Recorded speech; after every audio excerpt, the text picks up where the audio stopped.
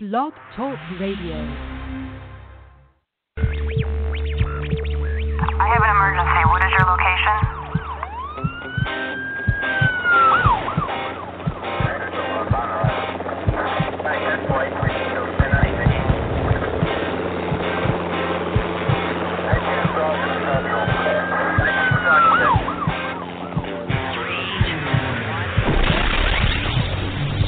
Rescue Radio, because there's a war for your soul. Amen. Indeed, that war continues. Father God, we thank you for this day, that it is your day, that you are the great God, the awesome God, the God of power and love and mercy and might.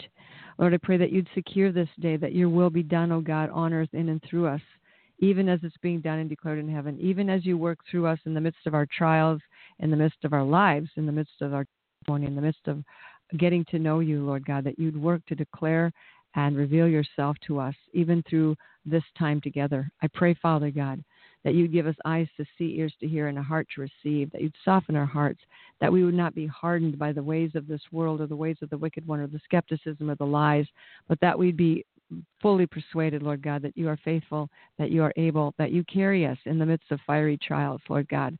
And I thank you, Jesus, that you did just demonstrate how far you would go to walk the line, to carry out the purpose and the plan of eternal salvation and our destiny that was hanging in the balance, Lord God. And I thank you, Lord, for teaching us how to stand and having done all to stand, how to rest and having fulfilled your word and be carried at the same time by your Spirit. So I thank you, Jesus, for the promise that we must have applied to us every day, even now more critically than ever, that no weapon formed against us will prosper, that no word said, no deed done, no action taken will be able to be used by the enemy to bring forth any shame, trouble, reproach, discouragement, loss, or despair. I thank you, Lord God, that you are faithful to keep those promises, faithful to keep us, faithful to complete the work that you've begun in us. And I thank you, Jesus, for guiding us, that we'd rightly divide your holy word of truth, and that the thoughts, the meditations of our hearts will be right and acceptable in your sight, Father. And we ask these things now in Jesus' name. Amen. Good morning and welcome to Rescue Radio. I'm Marjorie, and Jerry is still not here yet. He will be soon back with us. But today we're talking about how far will you go? Sometimes, in our lives, our trials, our situations, we just need to go a little further, stand a little longer, prevail a little more, rest, receive. And sometimes we need to just stop, let go. And it's hard to know sometimes what time it is. Is it time to quit? Is it time to turn around? Is it time to let go of the marriage? Is it time to pursue and stand and having done all with faith to stand? Is it time? How do we know? I think a lot of people are caught in this kind of quandary. Obviously, this is the quandary of life. What should I do? And then we go to people for advice, and we seek that kind of counsel and whatnot. And oftentimes, it just becomes more of a quagmire. So, we don't know in our souls, minds, our hearts, emotions cannot always give us a stable, consistent, I know what I should do kind of answer. And until we get that vision, that revelation of I know what to do, we kind of flounder around in doing this, doing that, one step forward, one step back, and we just kind of don't feel comfortable about confidence. But let's look at a couple of ways that we can go after this hard question of what time is it? Is it time to go forward? Is it time to stop and surrender? It's got this. This is a question. It's like we want 3 easy steps or solutions. We want a quick fix. Do this, this, and this. I mean, but this world and this life with God is not 3 easy step solutions. It's an integrated life. It's breathing, it's receiving, it's doing, it's abiding, it's having done things done to you. The Bible says in Ephesians to stand and having done all to stand. And what that really means is to let the Lord God prevail through his power, his will, his wisdom in your life. And that's how we stand. We don't stand with tenacity or perseverance or willpower. This is not an issue of just bullheaded, dog-eat-dog, pressing through self-improvement, willpower. It's not. Because There is none of us, not one of us, who's able to stand against the wiles of the enemy, because he's way too intellectual for us and he's way too powerful. But we are already hidden. Our lives are hidden with Christ in God. So it becomes a matter of not panicking in the midst of the situation, or knowing and hearing and resting in what God is saying. So the trial of our faith is what the issue is all about. The bottom line, we need to know the bottom line, and then to kind of look at the process. The bottom line in the trial of our faith, or understanding what is the purpose of this trial that God has allowed us to enter into. What is the purpose for Abraham, for Job, for Moses, for Jesus? What was the purpose of the trial? So you need to, first of all, in your life, settle down and ask that question. What is the purpose, as you understand it and as the Holy Spirit's revealing it, or ask Him for more details? What is the purpose of God's will for me in this time? God's purpose, we know, is to perfect that which concerns us, refine our faith, teach us about Him, declare to us His faithfulness. He wants to reveal to us His goodness, His relationship with us. He wants to clarify it, define it. He wants to reveal Himself to us in the midst of our trials, really. And a lot of times we get our eyes so glued on the trial that we have a hard time even thinking about, God, or what would be God's purpose. We're just either mad or offended or upset, or still trying to get things figured out and fixed up in our own way. We scramble. We become very, we hasten to do something to relieve or find a way out, or get an escape. But really, in the purpose of the trial is the perfecting of our faith, the refining of our faith. And so, what does God want? He wants us to be more like Jesus. Peter, for a minute, let's see. Well, do I want to do that yet? Purpose of our life. Okay, so let's just stop for a second and go. Yeah, Peter. 1 Peter chapter 1. Now Peter is in prison at that moment, and he's reflecting back on his life. And of course, he's had a very interesting life. From the moment he met Jesus, nothing was the same ever again. But in 1 Peter chapter 1, starting with verse 4, he says, let's see, I'm sorry, first 1, 4 through 7. Let's start with the 4. What is the purpose? Blessed be the God and Father of our Lord Jesus Christ, who according to His abundant mercy has what? Begotten us again to a living hope through the resurrection of Jesus from the dead, Christ from the dead. So God's purpose is to resurrect us, to beget us again, to bring us back to life again, to redeem us through the resurrection, bring us back to hope, life, destiny, purpose, meaning, understanding, vision, through the death and resurrection of Jesus Christ. So what? So that we can inherit an incorruptible and undefiled body that does the life that does not fade away, reserved in heaven for us. He says, who are kept by the power of God through faith for salvation, ready to be revealed. In this you greatly rejoice, though now for a little while, if need be, you have been grieved by various trials. So the various trials, one of the biggest parts of a trial is not knowing what to do or when it's going to end, not knowing if you're doing the right thing, worried that you're not in the will of God, worried that you might have been guilty of doing something to get into this predicament.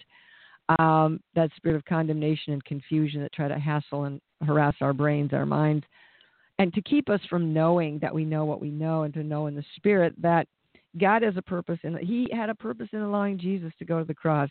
He had a purpose in allowing Peter to sit in prison. And Peter says, to greatly rejoice, even though it doesn't look like an occasion for rejoicing, it doesn't look like an occasion for a party or happy things.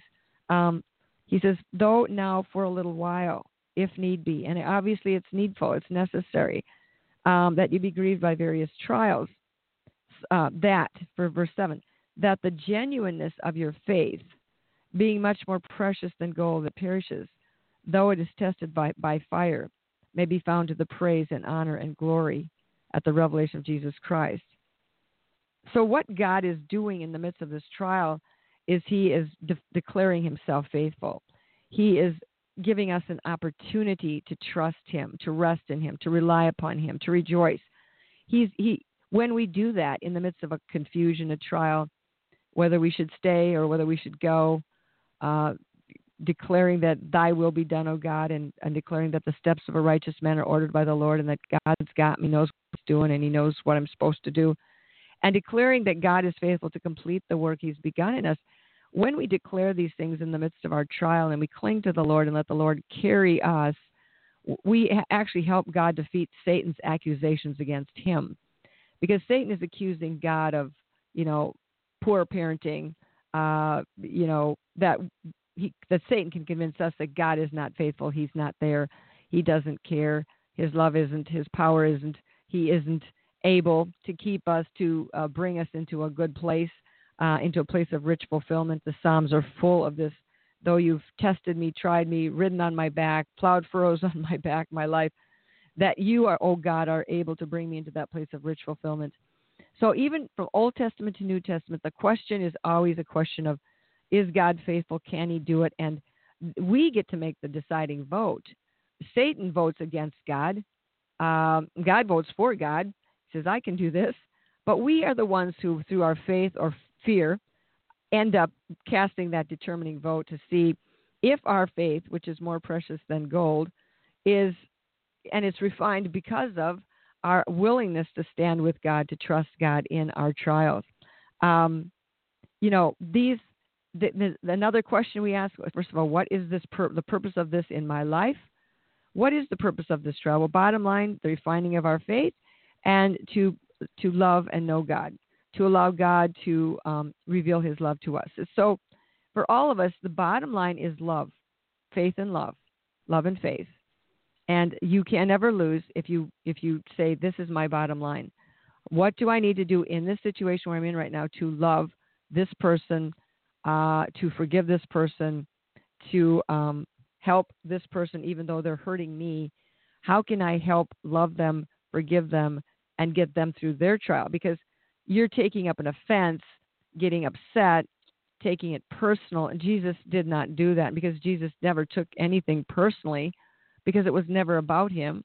Although it was, the devil hated him and wanted everybody to hate him and wanted Jesus to get offended. Jesus never took up the offense. And so you and I, in our trial, how can we show the love of God? What is the purpose of this situation, this trial, in declaring the faith in God and love towards our brothers and sisters, or faith or love towards our enemies? How will this situation, another question 3, how will this situation validate God's work in me? For we are his workmanship, as I said, created in Christ Jesus. Another question to help discern how far should I go? What time is it? Is it time to quit or persevere? And there are different times and different, there's a time for every purpose under heaven. Ecclesiastes says there is a time to stand, and there is a time to go further. There is a time to go the second mile. There also is a time when it's time to stop, let go, surrender, give up. In the marriage, there may be a time to separate. There may be a time to, even just surrender to the point of pulling the plug on something, some vision you had, some thing you felt was really God's will, some life pursuit that doesn't look like, for all you've believed and looked and worked and exerted yourself, it looks like it's time to abandon that. There is a time for that. Then you always have to go back to the basic core roots. Well, what is God's will? What is God gonna? What would Jesus do? What would Jesus do in all this? And that's, Jesus gave us a lot of directives, but in Matthew, obviously the one in Matthew 6:33, he said, to seek ye first the kingdom of God and his righteousness, and all these things will be added to you. So that's another bottom line. How is the kingdom of God glorified in this? How can I be like Jesus, do what Jesus would do, with the attitude of love, mercy, forgiveness, and also absolutely knowing that God has got this, that God is good. That's another piece of the trial. The temptation to believe that I'm on my own, God is not with me. Jesus said in John chapter 4, again, when he was, asked about what am I supposed to do, Jesus says, my food is to do the will of him who sent me and to finish his work. And And his work in this particular reference is he's looking at the harvest, the completion of the harvest, gathering in of the souls. This was part of his mandate. And he said, I'm asking you to help me with this harvest. I'm asking you to come into it. So part of our trial is to not look at ourselves, not get all caught up in how I feel or was this right, was this fair, but to look at finishing the work and doing the will of God. And then he goes on to say in John chapter 4 or chapter 5, he goes further with this and he says that it's not just for him, it's for us that he's doing this. In 5:28, he says, do not marvel at this, for the hour is coming in which all who are in the graves will hear his voice.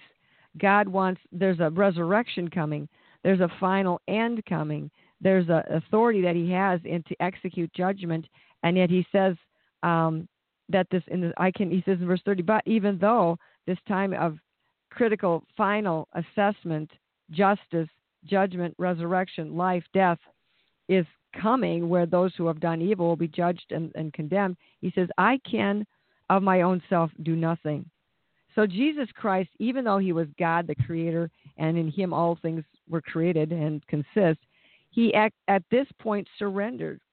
He had a huge task before him to lay down his life, to bring in the understanding of the gospel of good news, the gospel of the Father, the gospel of the kingdom, to preach that in the midst of a lot of resistance and a lot of error.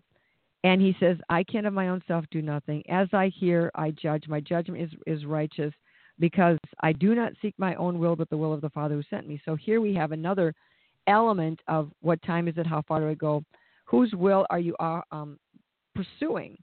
Are you pursuing the will of God, or are you pursuing the will of yourself, your vision, your purpose, whatever it is you think you want to see done? Jesus said, I can of my own self do nothing. But he says, in Philippians, he tells us, but we can do all things through Christ who strengthens us. So this trial is really an opportunity to not become confused, not become overwhelmed, but to say, Lord, what is your will in this? What are you doing? What is the principal thing you want me to learn here? And really, if we understand the principal thing or reason or objective for any class you take, that helps us to stay on course. And in 1 Corinthians chapter 13, he says the principal thing is to love one another. And he says, love bears all things, believes all things, love suffers long and is kind. So in your trial, are you able to love yourself, love the other person, not love sin, but love the being who is behaving sinfully? Love is kind. Love does not envy. Love does not think of itself as better. Doesn't compare itself. Love doesn't parade itself. It isn't puffed up or arrogant. It doesn't behave rudely. It doesn't take opportunity to make snide comments or criticize or undercut someone or speak behind their back. It doesn't seek its own. The love of Jesus was a pure love in that, happy Valentine's Day, by the way. The love of Jesus was a pure love in that it was not about him. It was about him laying down his life and happy to do it. He did not seek his own things. He actually sought our things. And in the seeking of our salvation, our eternal destiny, our fulfillment, our inheritance with him forever, our re-inclusion, our in-gathering with him, he actually gained all things for himself, but he didn't do it for that reason, because that wasn't what was set before him. What was set before him was the cross. And even in Gethsemane, it says he sought the Lord and said, if it's your will, let this cup pass from me. But then he also went a little further. He pressed in a little further. And if you look at the Gethsemane stories, there was nothing fun about that. There was nothing easy about that. There was nothing. I mean, he had to go into the place of greatest despair and complete faith in God, the Father. He had no, he was sweating great drops of blood. He was going to die. Satan wanted him to die before the cross, then it wouldn't count. And so, or then they could argue it in court that it wasn't really official. And so God, the Father, had to send an angel to strengthen him. He had 12 legions of angels on standby to rescue him if Jesus couldn't handle it and wanted to bail. But Jesus didn't take that opportunity. He just allowed the angel of God to strengthen him so he would have enough physical strength to actually carry the cross, be scourged, whipped, beaten, mocked, stand before Pilate and Herod, and then actually speak from the cross the very most powerful words of life and forgiveness to humanity, and please the Father. In this, it pleased the Father to bruise his own Son. This doesn't mean that God, the Father, is a masochist or evil, but it pleased both of them to take on this terrible punishment so that we could be with them. This is the incredible bottom line on love, is that love lays down its life for its friends, and that's exactly what Jesus did. So the principal thing, all of your trials, is how does this promote love and salvation?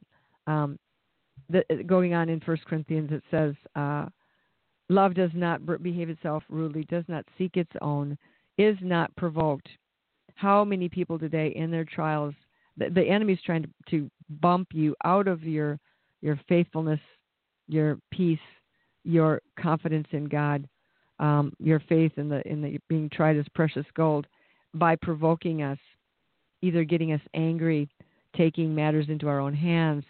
Do not do this. If you sense in your trial, how far should I go? When should I quit? If you sense this provocation and temptation, which we have many, temptations to quit, temptations to go forward, temptations to get even, temptations to get defensive, temptations to, save ourselves. These are the temptations in this trial. And sometimes when you're asking the question, how far should I go? These little debaters from hell are going to be right there to answer the question for you. And you have to be very aware of what you're listening to and ask yourself one simple question in that matter. Be the Holy Spirit who says this to me. Because you want to take your directions absolutely from the Holy Spirit who dwells in you. And at that moment, the soul, which is your mind, will, and emotions, we sometimes call it the flesh, which is because it's the body and the soul connected, the devil would like to give you a lot of demonic advice and make it look like good advice to provoke you to freak out, panic, bail. And at that point, where the enemy is so oppressing you to get you to give up or not know what to do, at that point we need to rest and surrender even more to the faithfulness of God, lest we go into the place of terror and lest we go into the place of torment. Because sometimes, fear, when we go into the place of fear, and I've got to do it myself, it may give us a moment of reprieve, expressing that anger or getting even, may give you a few seconds of reprieve, but ultimately in the end, it turns around and shoots you back, stabs you, and tries to just weaken you in the very thing that you're prevailing against. So love is the principal thing. And Jesus said, of course, let's go to Matthew for a second. He says to love even your enemies in Matthew chapter 5. This is a high calling. This was never commanded in the Ten Commandments. They never told us in the Ten Commandments that we had to love anybody, let alone love our enemies.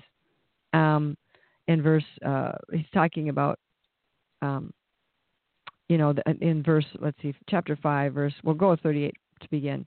Jesus is talking there about getting even and retaliation, and he says, you have heard that it was said, an eye for an eye and a tooth for a tooth. This is the basic bottom line of the law. It's fair, just, eye for an eye, tooth for tooth, blood for blood, blow for blow. That that's what it is. Fair means they take mine, I get to take theirs, etc. But he says, but I tell you not to resist an evil person. Whoever slaps you on the right cheek, turn the other also. Well, then that becomes the question. Well, is it time to turn the other cheek, or is it time to leave the situation? And there are times to leave. There are times when God says, enough. Your life is at stake. Your life is more precious to me than letting you be pulverized by the demon that's operating through this spouse or this person, this situation, this boss. Your life to me is precious, and we need to see our lives as precious too, because if you see your life as just, I deserve this, you will not have the courage to leave when God says leave. So there is a time to turn the other cheek not take it personal, not get offended, not try to get even. Turn it over to God. Let Him handle it. And there's also a time to shake the dust off. And there's a time to go the second mile, and there's a time to not even eat with them, have no more fellowship, cut it off. And, we say, well, what is the will of God? Well, God knows His will for us. And if you want God's will for you and God wants His will for you, you both already voted for God's will, then you have to go back and rely upon the promises that, for example, the steps of a good man are ordered by the Lord. He desires to lead us in the way that we should go. So He says, if anyone wants to sue you and take away your tunic, let him have your coat also. And whoever compels you to go 1 mile, go with him 2. Give to him who asks you, and from him who wants to borrow from you, do not turn away. He's talking about here the hard things, sometimes the hard things that love can be, just give in. That's really not love. That may be fear.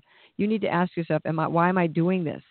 And if it reduces down to fear, I'm afraid to go, I can't leave because I won't know how I take care of myself. Or if it reduces down to, anger, revenge, getting even, you're not doing it for the right reasons. Whatever we're doing, whatever trial you're standing in, it needs to reduce down to thy will be done, O God, and not in a martyrdom, victimized type of attitude, but in the attitude of thy will be done, O God. It's not about me. It's not about me looking good. It's not about me being a martyr. It's not about me at all. It is about your will in my life, because there were times when Jesus, he was very forthright. He said, you hypocrites. Was that love? Yes, that was love, because he was actually warning them of the wrath to come. And so he didn't sound nice and soft right then. He didn't, wasn't complimenting them on their strong stance on taking their stance on the law. He was saying, you guys, you want to kill me. You search the scriptures, and in them you think you have eternal life, and there they would speak of me, and you are trying to kill me. Abraham did not want to do this. What's wrong with you people? But, the thing is, they were afraid, and Jesus was not operating out of fear then. He was operating out of the obedience to the will of God. Going on further in Matthew, he says, but I say to you, he says, you have heard that it was said, you shall love your neighbor and hate your enemies. That's in Leviticus 19:18 and Deuteronomy 23:3-6. But he says, but I say to you, love your enemies. Bless those who curse you. Here's a very interesting little phrase. Bless those who curse you. Rejoice and be exceeding glad, for great is your reward in heaven. Many of us, when people are cursing us, that's the last thing we want to do, is bless them. But what does God want you to bless them with? More ability, strength, energy, life to do the wicked thing? Or bless them with a revelation of salvation and the gift of repentance? I would say to bless them with the revelation of Jesus Christ and salvation or repentance, you are actually blessing them in a truly greater way than you can even imagine. It says, do good to those who hate you, and pray for those who spitefully use you and persecute you, that you may be the sons of your Father in heaven. For he makes his sun to rise on the evil and on the good, and sends rain on the just and on the unjust. For if you love those who love you, what reward do you have? Do not even the tax collectors do the same? And so we say, in your trial, the bottom line is the perfection of love and faith in you. And if what you are doing or meditating or trying to figure out, if trying to figure it out actually is a nasty way to look at things, because they'll never bring you the right. You're going to try to figure it out, and it's never a solution. But when you know that what you're doing reduces down to love and trust in God, then you're good. If the solution says, God says, I want you to trust me and leave, I want you to trust me and walk away. If you're trusting God and that's what God says to do, then walking away is the right thing to do.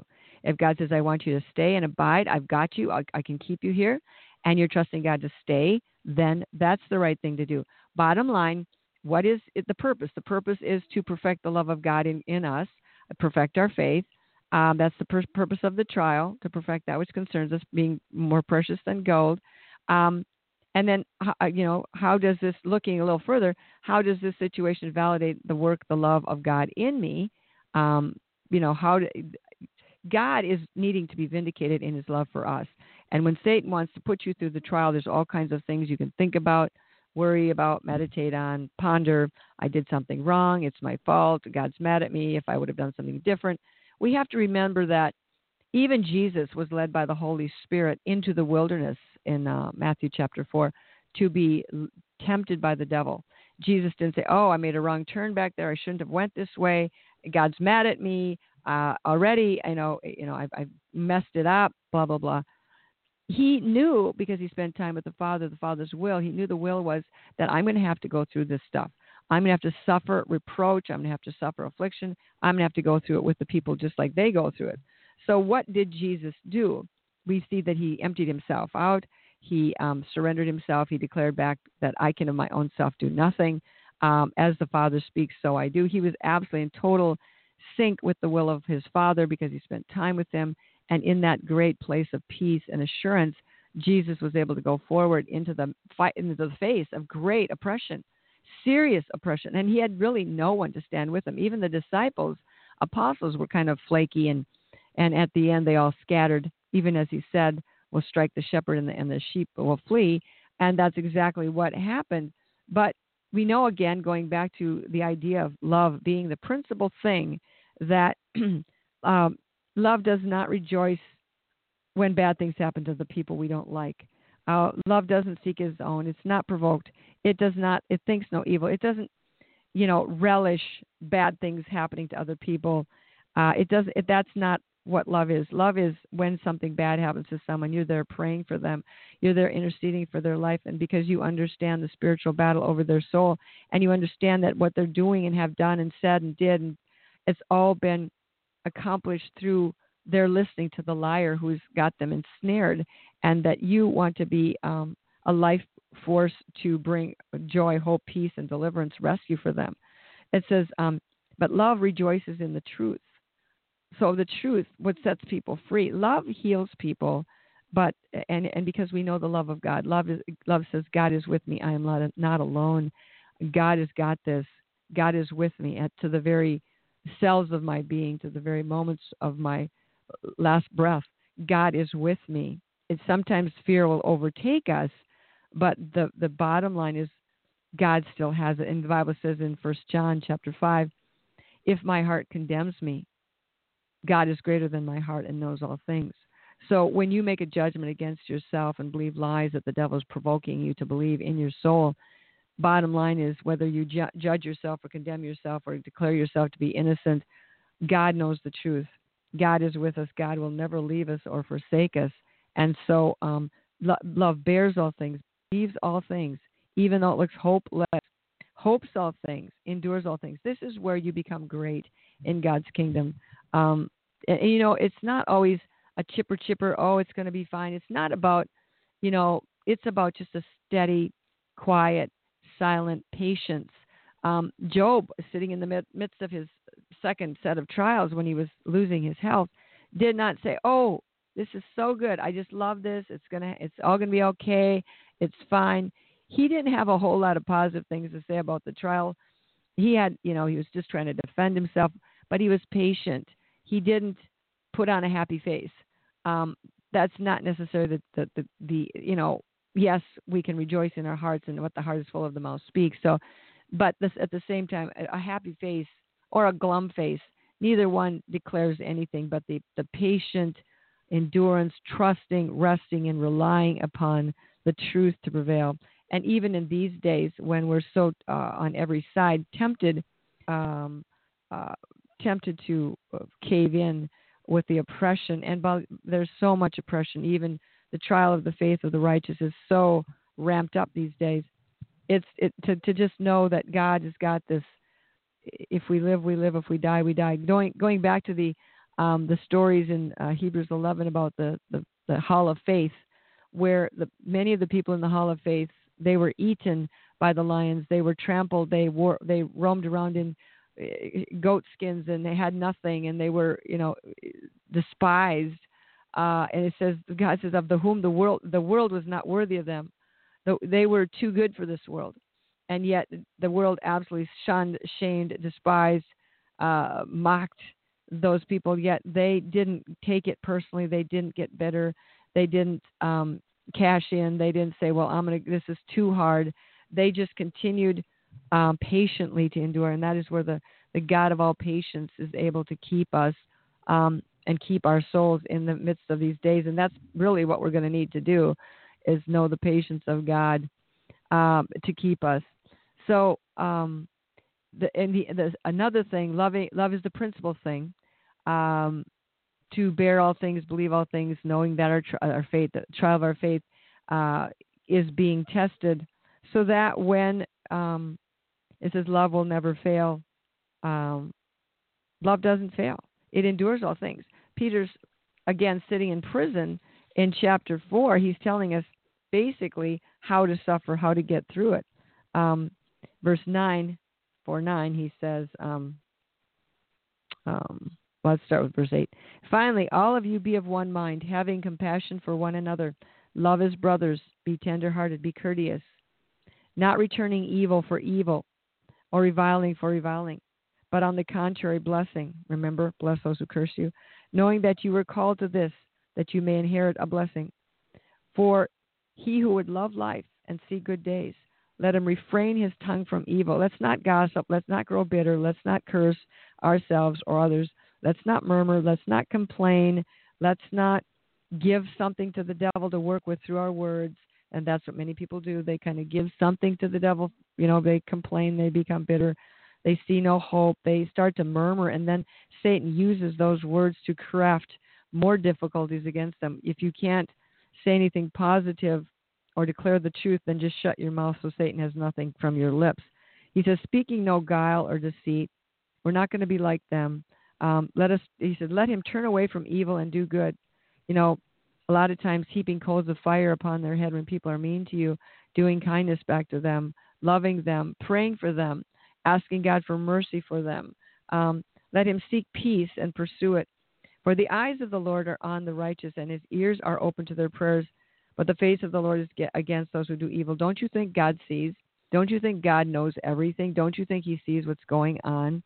And he's willing to step in and wants us to be strong in him and to do his will without fear, knowing faith, that the faith of God he's able to complete that which he's begun in us. He says in chapter 4, verse 8, starting with 7, he says, but the end of all things is at hand. That's true.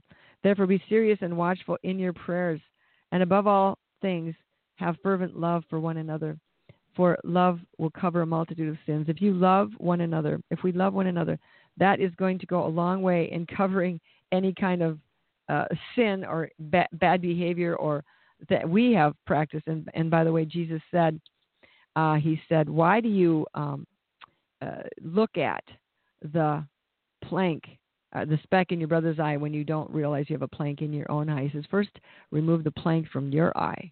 Then you'll be able to take the speck out of your brother's eye. So many times when we're seeing things, we're seeing it with a plank in our eye, and that doesn't give us very good vision.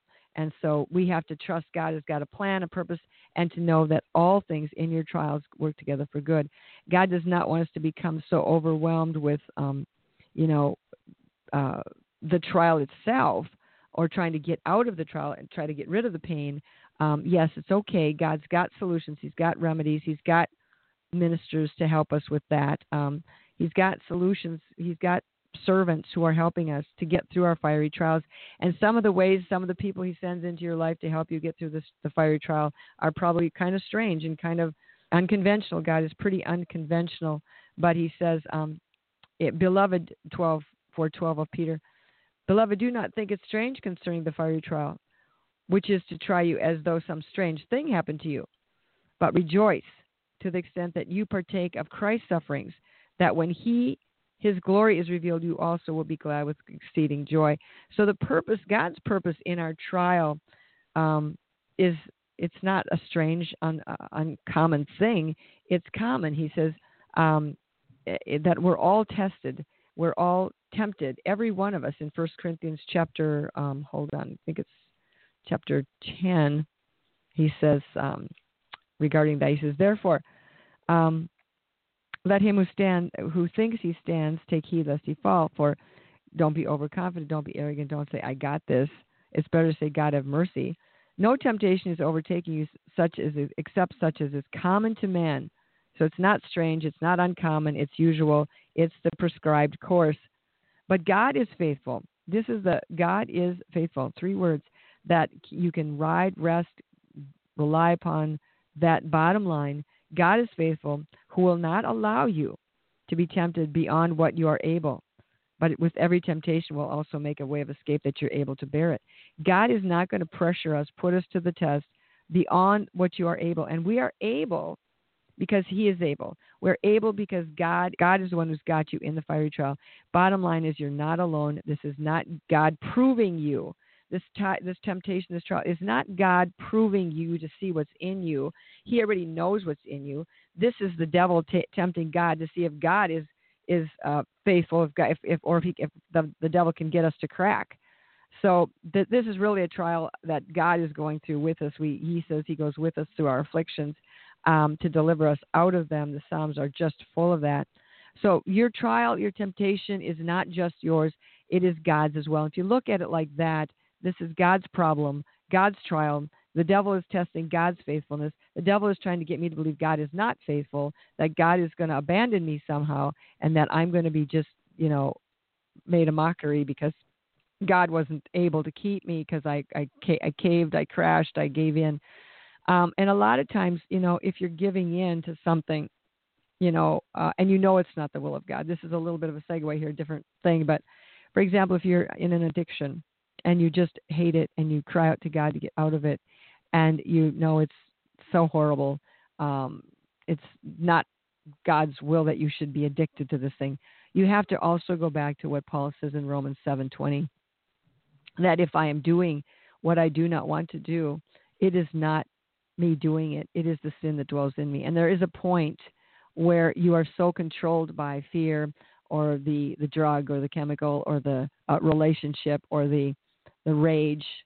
You're so overwhelmed. You don't want to do it. Your will is not to do it.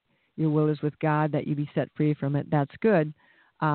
Then know that it's God's going to have to deal with this programming in you, this force of this entity, whatever it is, that God is the one who's going to have to deliver you. And if you don't get delivered, then it's not your problem. It's God's problem, because he's the one who's promised to never allow us to be tempted. That doesn't mean above that he's able to keep it. That doesn't mean that we'll never sin. Many times it means God uses the very sin that we've gone through to convert us. The very sin that Peter committed in denying Jesus was the very thing that God used to convert him and bring him back to a new place of faith and walking in the Spirit, as opposed to walking in the flesh, because Peter was walking in the flesh before that a lot of times. But remember in his trial, right before his trial, in Luke, Jesus came to Peter and he said, in Luke, 22, verse 31, and the Lord said, Simon, Simon, indeed, Satan has asked for you that he may sift you as wheat. But I have prayed for you that your faith should not fail. And when you have returned to me or been converted, strengthen your brethren. So you see the hidden behind the scenes dynamics of Satan petitioning God, like he did with Job, to sift, to dispute God's intention here to promote Peter to the place of leadership after he was gone. And Satan says he's weak, he's never going to make it. I mean, he's flawed, he's still in the flesh. I got something on him. Let me test him. So he petitioned the high court, or he petitioned God to sift Peter's wheat. You say, well, then why did God let this happen? Why didn't God just say no to the devil? Well, if God would have said no to the devil would have used the flaws, the fears, the flesh in Peter later on to break everything up and destroy the little tiny brand new church plant, the seed that had been planted. And so God had to have this man absolutely completely his, totally converted to the walking in the Spirit, totally relying upon God. Though Peter there's an indication that in the book of Acts he still stumbled on some things about the law versus grace, and him and Paul got into it a couple of times. And so it doesn't mean that we're never going to sin again, but it means that in all of these things, Peter was greatly, greatly loved by God. And then at the end, we see Peter telling us about how to get through our sufferings. He says, don't think it's strange. He says, if you are reproached in the name of Christ, blessed are you, for the Spirit of glory and God rests upon you. On their part, he is blasphemed, but on your part, he is glorified. So what our trial is all about is the glorification, that God be glorified in and through our suffering, in and through our stand, in and through our letting go. It's not about our stubborn, self-righteous determination. It's about surrendering actually to the will of God and saying very clearly, thy will be done, O God. Even as Jesus said in the garden, thy will be done. Nevertheless, not my will, but thy will be done.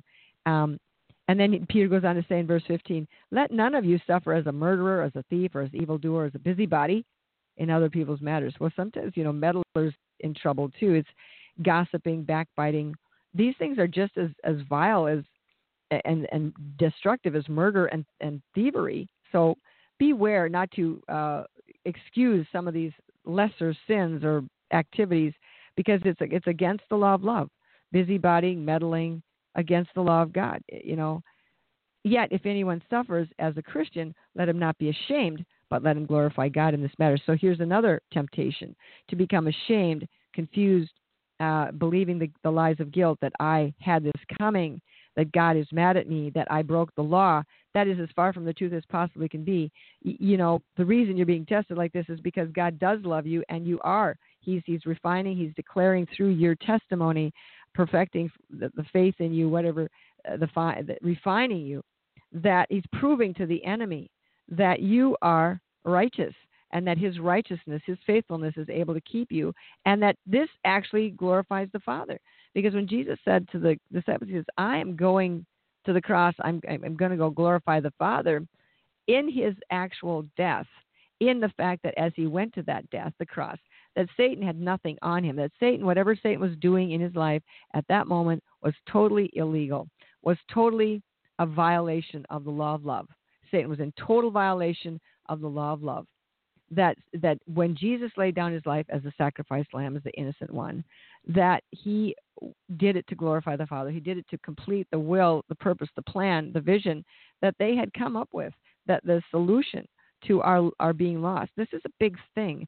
People don't think much of the cross. You wear a little cross on your neck. You see a cross in church. If you go to church, you see it on a steeple somewhere. People don't understand that means that there is a redemption, that something happened, that this is the sign or the symbol or the remains of something that happened.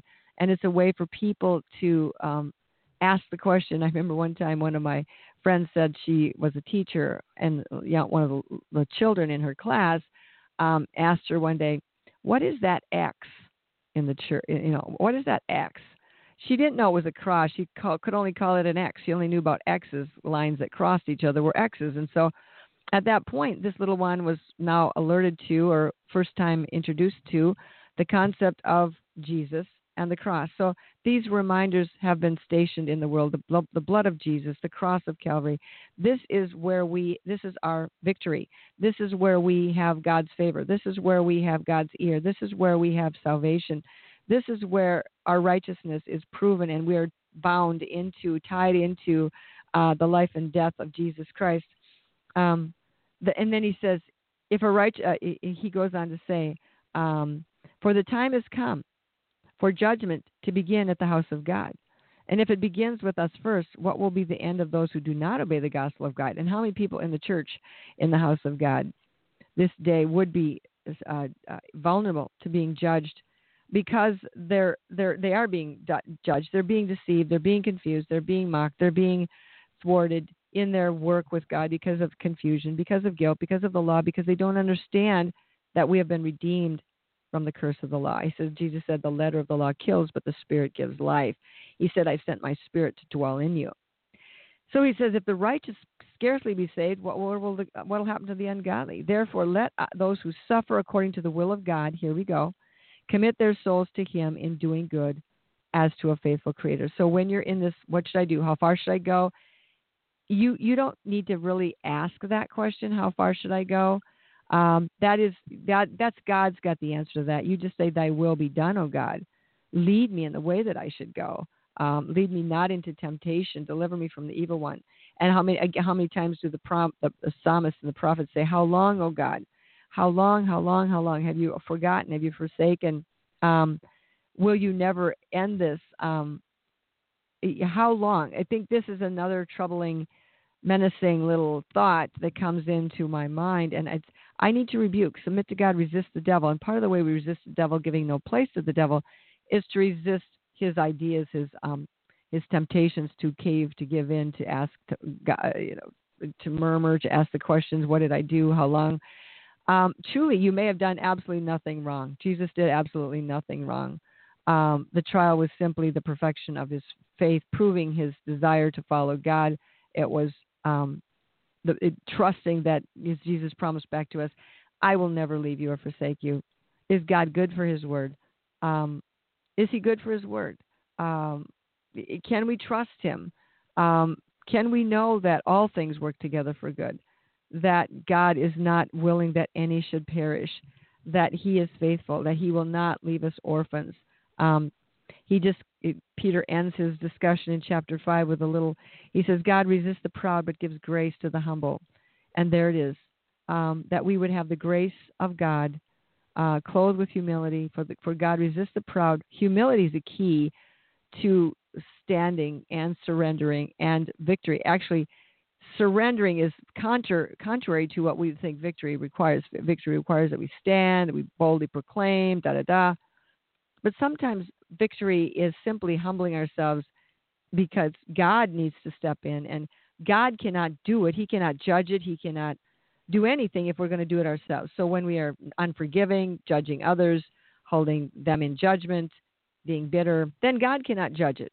If we're being proud and self-contained and self-sufficient and not clothed with humility, then God has to resist us because he has to resist the proud. So all of your trials are for the purpose of allowing God to magnify himself, manifest himself, and give you grace. He gives grace to the humble. Therefore, humble yourself under the mighty hand of God, that he may exalt you in due time, casting all your care upon him, for he cares for you. This is the love of God. This is knowing the love of God. In the trial, the questions again, what is the purpose of my life? It's to love, to know the love of God, to know how much he loves, to let him reveal his love to me. What is the purpose of this specific situation I'm in? Again, to know the love of God, that my faith is refined.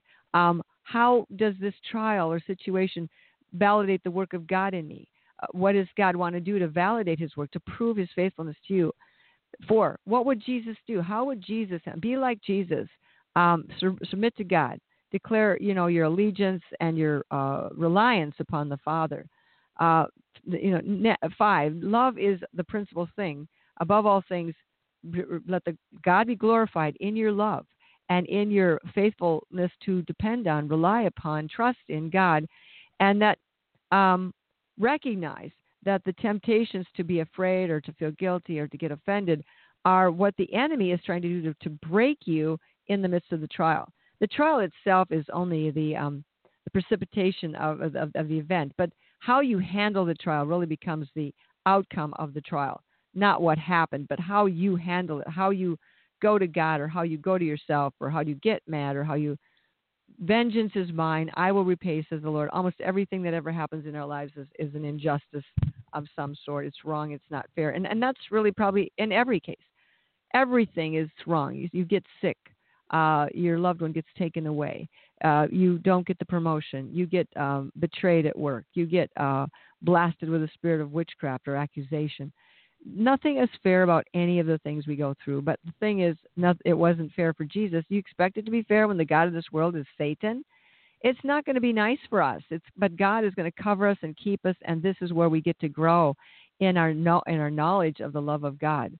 So suffering, mistreated, unjustly treated, how are we going to stand, and having done all to stand, unless we let the Lord God be our vindication and be our judge, be our voice?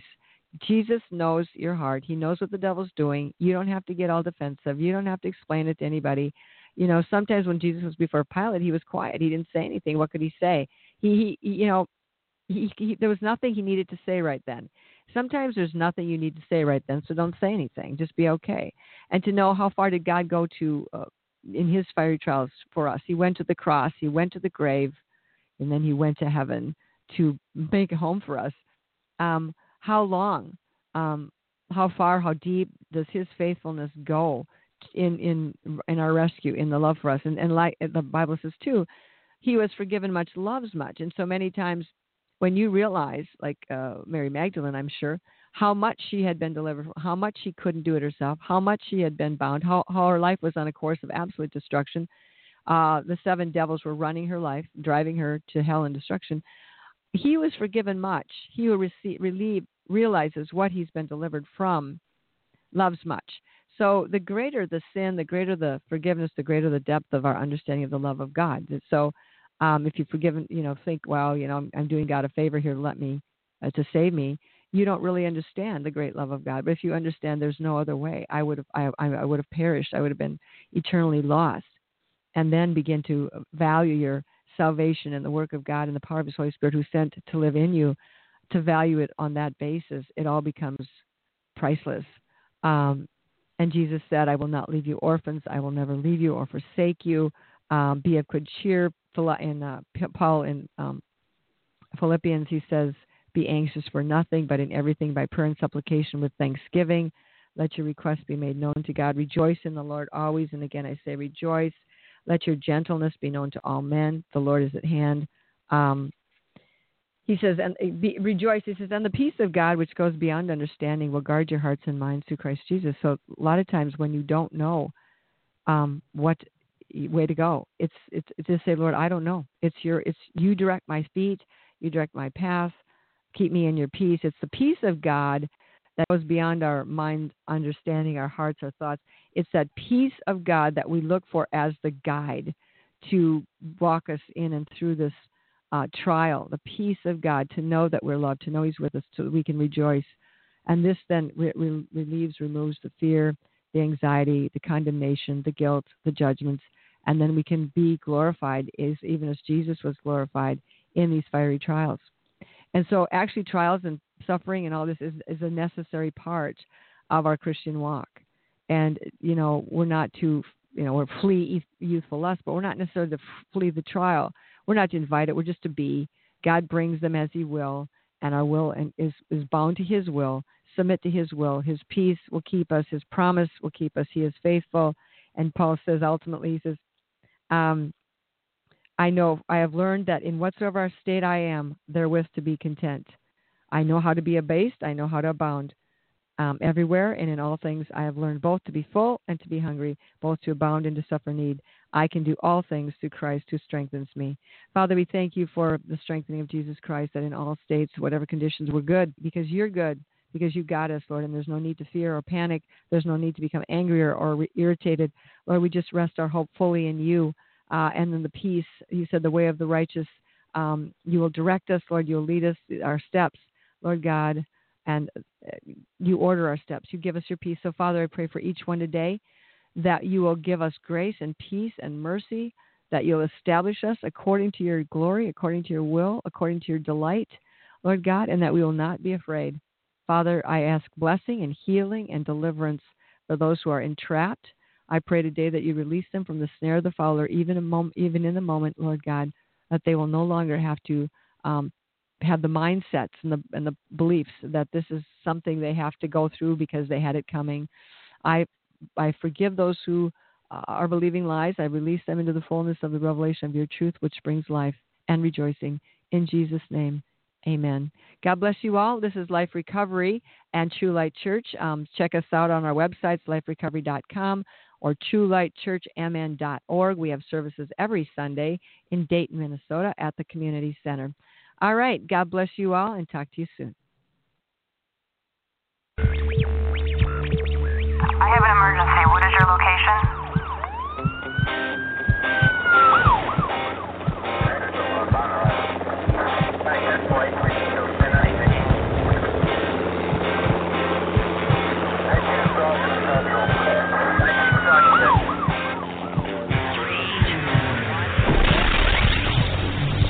Rescue Radio. war for your soul.